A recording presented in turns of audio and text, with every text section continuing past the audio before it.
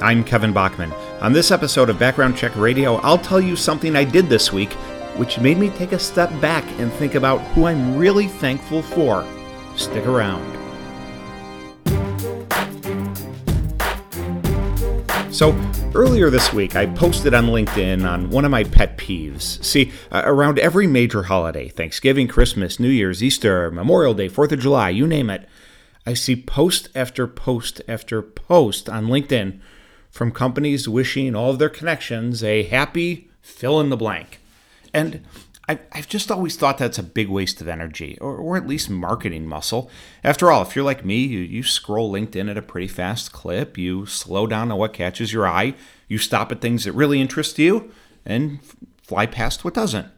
And this time of year, and I surmise many others, scroll really, really fast.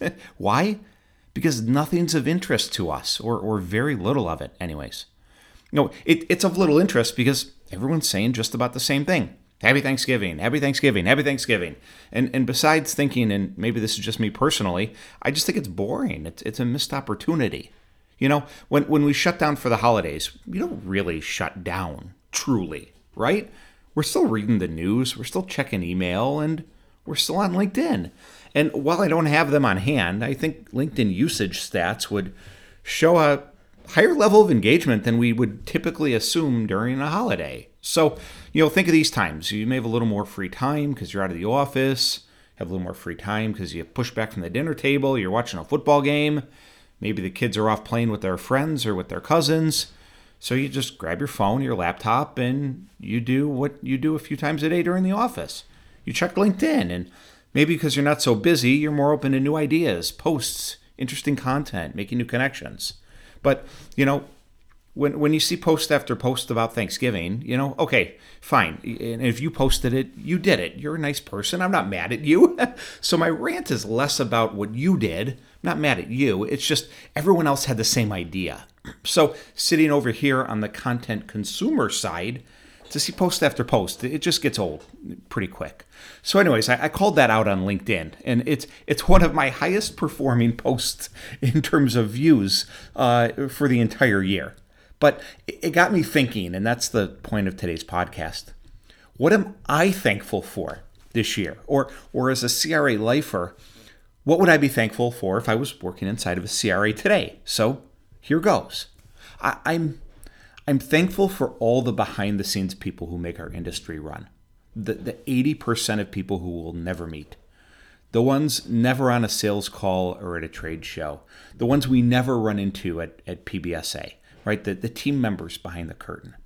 I'm thankful for that operations manager who takes personal and professional pride in their work, driving up accuracy, driving down errors, and spending perhaps longer than needed double and triple checking something before marking a report complete and sending it out the door.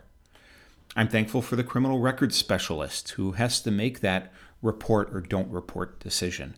And while the name isn't quite common, it's common enough to do a double check to make sure there's that third identifier, a name like Kevin Bachman perhaps.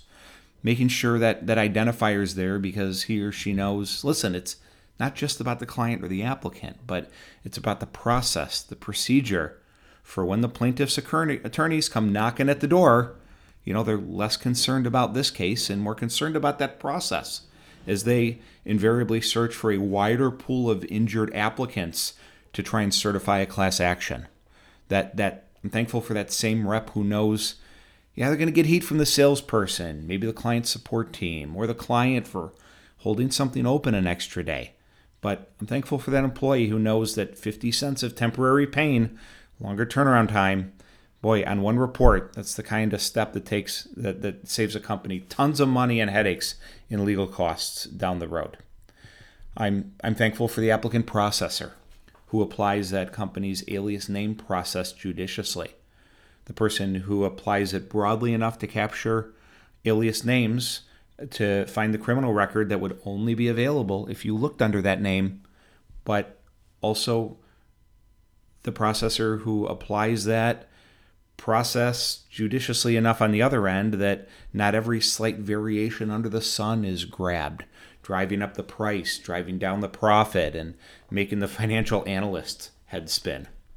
I'm thankful for the salesperson who hears no all day, every day, or worse, silence. The salesperson who fights through the malaise that touches all of us at times. The great sales lead they spent 20 minutes with at a trade show who said all the right things, only to ghost you the last 4 times you reached out or scheduled the systems demo and keeps blowing you off.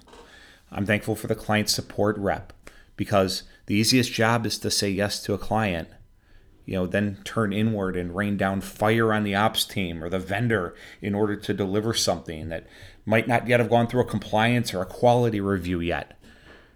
The rep who doesn't care about burning a bridge with a court clerk or a research partner. Easiest thing to do is to say yes. But I'm thankful for that rep who's seasoned and trained well enough to say no, hold a client at bay, ask for an extra day, and let people do their jobs. The rep who knows it's extremely unlikely a client's going to bail on you if you lay out a logical, understandable reason for a delay and frame it in a way that serves them well. I'm thankful for the compliance leader who from time to time has to say no, just like the support rep, and says no with the full knowledge that as soon as they say it, 10 people will be mad at them. Prospects, clients, reps, sales team members. But the compliance leader does it anyway, with the confidence that they are serving something greater than that order, that day, that prospect. Why am I so thankful for these people? Because think about what we see, what we hear, what we talk about. We don't talk about any of this stuff. And they're behind the scenes plugging away anyways. When was the last time you heard me on a podcast or a webinar talk about the intricacies of alias name guidelines? I have a 13-step guideline, by the way, but it's really boring and very arcane. When was the last time we talked about the common but not quite common name and what a leader has to do to achieve a bunch of conflicting goals at the same time? Resolve it quickly, resolve it cost effectively, resolve it in a way that doesn't create a lawsuit. Sometimes you can't do all those things at the same time. These are the things you don't hear me or my iCubed advisor colleagues, Jason Morris or Nick Fishman, talk about on webinars or podcasts. It's not sexy. It's not as interesting.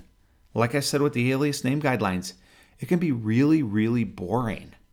70% of my podcast and webinar audience serve at a director level or above, a director, a VP, an owner, a CEO, a founder. Okay, they supervise the people who make those decisions. And it doesn't make them bad people. It's human nature, right? It's more fun to talk about who bought who went public, who took private equity money, and who's on the move.